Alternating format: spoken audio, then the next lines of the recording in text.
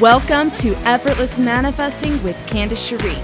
Here you will learn to transform your life, heal your past, and become the person who has it all. Effortless Manifesting is your one-stop shop for all things manifesting. Stick around and join us for laughs, love, and new beginnings. Welcome to Effortless Manifesting Podcast. I am Candace Cherie, and this is George Osara. Hi, I'm George Osara. He sounds like a radio voice already. He's so good at this. No clue what you're talking about. So we're here today to talk to you about some amazing things about manifesting relationships. Is this real? No, we're just practicing. Oh my God, I thought this was real for a second. I felt very official. I know, but it sounds real, right? It sure does. You got to get closer to the microphone. I'm as close as I can, and if I'm any closer, I'm going to ingest it. We're sharing a microphone. Isn't that funny?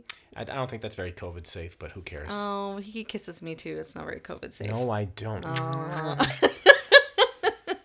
Yeah. Dracula, my favorite. Yes. He thinks I sound like Dracula when I laugh. You sound exactly like it when you go. Sometimes, okay. I either know that means I either took my shirt off, I slipped, or I may have thought about farting, and that's exactly where that comes from. Oh gosh. Yes. So. Truth. Facts. I like facts. So, let's talk about it. Talk about what? Let's talk about love. I love love. Let's talk about love, baby. Let's talk about you and me. Let's talk about all the good things and the bad. He ruined it. I was totally grooving and he ruined it. And that's why I'm the guitar player and you're the singer. That's true. I do not sing. No, but you play a mad guitar. Nah, the guitar is relatively happy. I mean, look at it. It's nice. You're and white. so good at guitar. I can't even. Every time I hear him play, I kind of lose my mind a little bit. So that you said that after I was tuning my guitar. God bless your heart, but that wasn't even playing. Like I started tuning the first and second strings. Like, you are so good. I'm like, what are you talking about? I'm just trying to find an E. That's it. It's true. It's true. So I love you. I love you. You're so good to me. Oh, You always say such nice things. I do. Yeah. Because, you're so complimentary to me. You know, like when I turned down the heat the other day, you're like, I love that you know how to do that, babe. I'm like, what? Push a button? You're so sweet. Man. Okay. Well, you got to keep it, always complimenting. I read a study once that said early on in your relationship, when you're super duper in love, it's like 10 compliments to 1 criticism. Is it 10 or I thought it was 5, but if they upped it more, the better. I think it's 10, but it could be wrong. But I really believe it's like 10 to 1, maybe even 20 to 1. It's super high to 1. And then after you're married and after you've been together for a long time, it goes down reverse, like 20 criticisms to 1 compliment. Mm-hmm.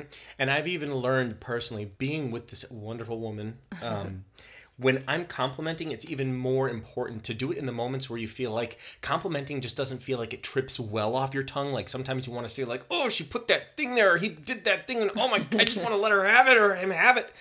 You don't want to do that. That's actually the moment where I'm learning to catch myself and substitute it with a comment, because then from there it becomes a habit. And it's like the bad habits are so easy to just kind of ooze in or ease in or whatever and kind of take you over without you even consciously thinking about what action or word you're saying. It's still conscious, but it's easy to compliment even in the moments you don't feel like it. It's pretty amazing. Yeah, he's the best at that. And he totally knows my love language, which the number 1 love language for me is all 5. Is all 5. Maybe, but words of affirmation. And I always say, touch me and tell me I'm pretty and I'm happy. Like, that's it. That's all that I need from you is touch me, tell me I'm pretty. And don't forget the perfectly seasoned filet mignon. Oh, this man makes the best steak you've ever had in your life. It only took 17 tries, but I finally got it down, I think, yesterday after being with her for 3 years.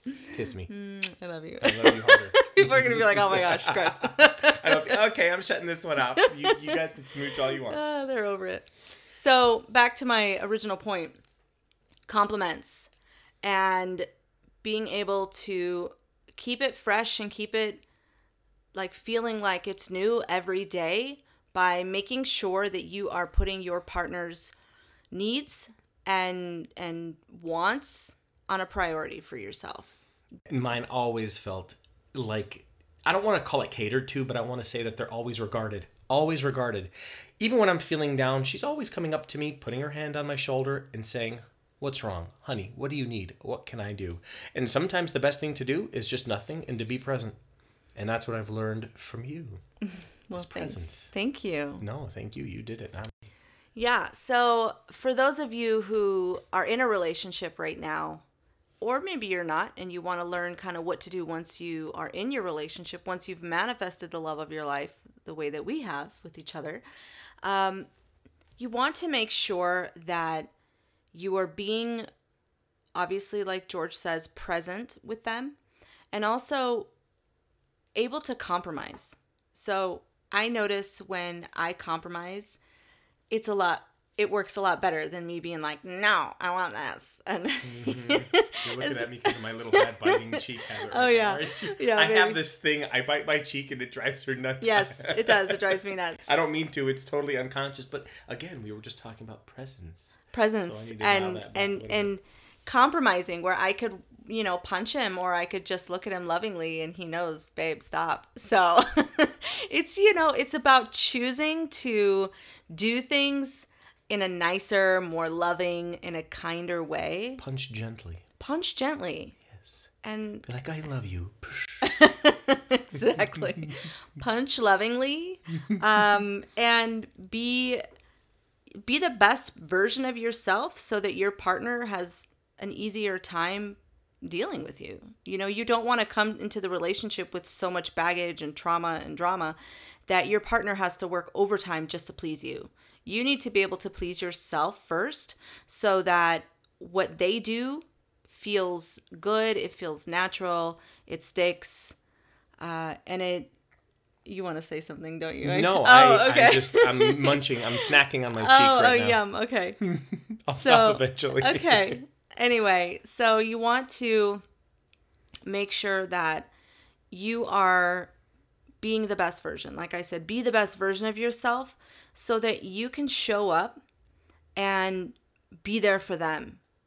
Because if you're a hot mess and they're a hot mess, that's a quadruple, duple, juple hot mess. And it's not good. That used to be George and I. And then she makes me clean it up. We used to be hot messes together. We used to clean it up. Kidding.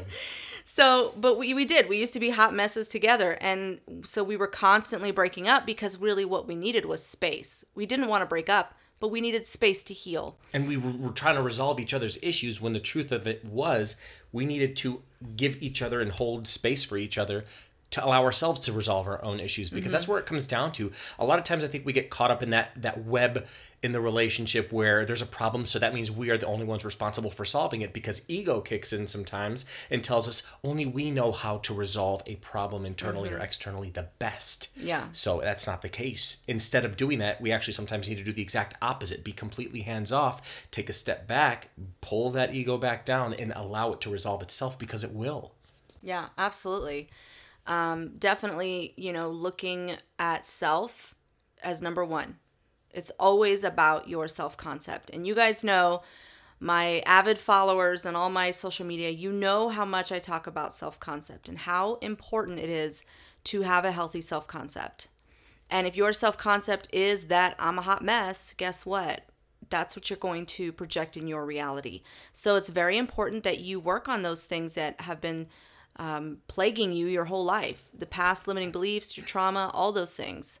And when you do that, all of a sudden you, like I said, free up space for your partner to show up the way that you need and reflect back to you who you really are. When you are love, your partner will show you love.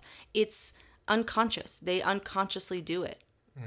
So make sure that you are presenting yourself as the best version at all times. And if you're feeling triggered, it's okay to talk to your partner, but also ask yourself, what do I need, self? What is this that's presenting itself to me? What do I need? Do I need to meditate? Do I need mirror work? Do I need to spend time alone? George and I still need that. We had some time apart today for about an hour, which felt like a long time.